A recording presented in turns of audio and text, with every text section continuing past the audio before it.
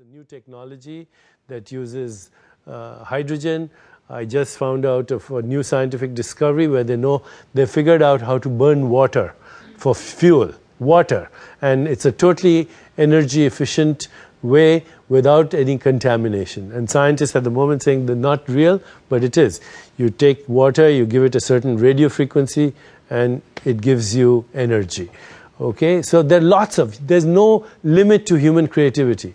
Right now, we have the collective intelligence, the collective creativity, the collective compassion, the collective caring, and the collective love to change not only global warming, the terrorism and war, social injustice, extreme radical poverty, but we're still stuck in the old paradigm because we use phrases like war on terrorism, war on drugs, war on AIDS, war on poverty. It's an old dualistic mindset which says me and the other. There's no other, it's all us. And once we shift in that consciousness and we reach critical mass, it can happen. It can happen in our generation. In 10 years, the reverse can happen. So it's the same thing. We were talking about the Eightfold Path, fear-based behavior versus love-based behavior. So if a critical mass of us shift into this direction, which is one of the Eightfold Paths to enlightenment, it'll happen. And the creativity is already there. Just, go check it out on Google or somewhere. We've spoken a lot about the impact of happiness on individuals, and I'd like to find out what has been the impact of bringing the conversations to organizations and businesses. Can you speak a little bit about how it's altered those entities and what we can do as individuals to bring that conversation? Okay, I mentioned earlier that I'm the president of an organization called Alliance for a New Humanity.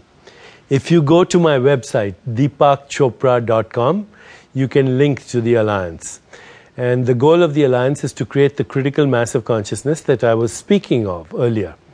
And one of the things that we are now engaging world business leaders in is something called conscious capitalism, which means that no matter what your business is, if you're in some way hurting the web of life, the ecosystem, you better shift because, as I said in my speech earlier, the number one trend in the world is well-being.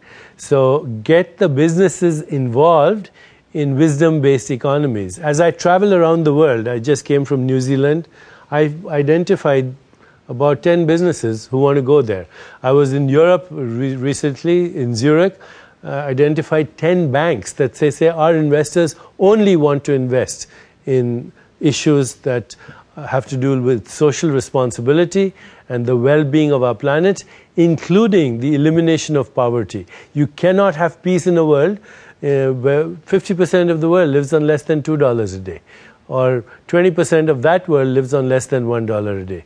So these are big issues, and we cannot solve them one at a time. It's like, it's like treating a person with a disease. You take care of one thing, something else happens. You kill this cancer and you cause inflammation, and the normal cells become cancerous. So, you have to have a holistic approach. And the holistic approach is shift begins here. You reach critical mass. There are 3 mantras that are to be remembered. Number 1, be the change you want to see in the world. Number 2, do one thing that makes a difference in the world, even if it's for your neighbor or for your local hospital or for your community or whatever. One thing in the world. Okay, you do that. And then start talking to everybody else, one at a time, sharing your stories. So when we share our stories, we change our collective story. The world is an expression of our collective narrative. And at this moment, we are poised to change our collective narrative. And that narrative should change the psychology of how business is conducted. When you go to a business school, the first thing they teach you is that the function of a business is to increase shareholder or stakeholder value. Sorry, that's not the function of a business. The function of a business is to serve the needs of society. And when they do it well, then shareholder value will increase, especially as we move from the age of information to the age of knowledge and ultimately to the age of wisdom.